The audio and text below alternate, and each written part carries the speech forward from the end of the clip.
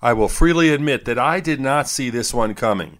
Certainly, there has been excitement and renewed optimism about COVID-19 vaccine development. This reaction was to be expected.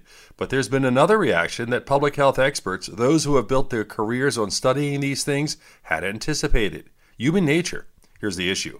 There are many who have become emboldened by the news of a vaccine.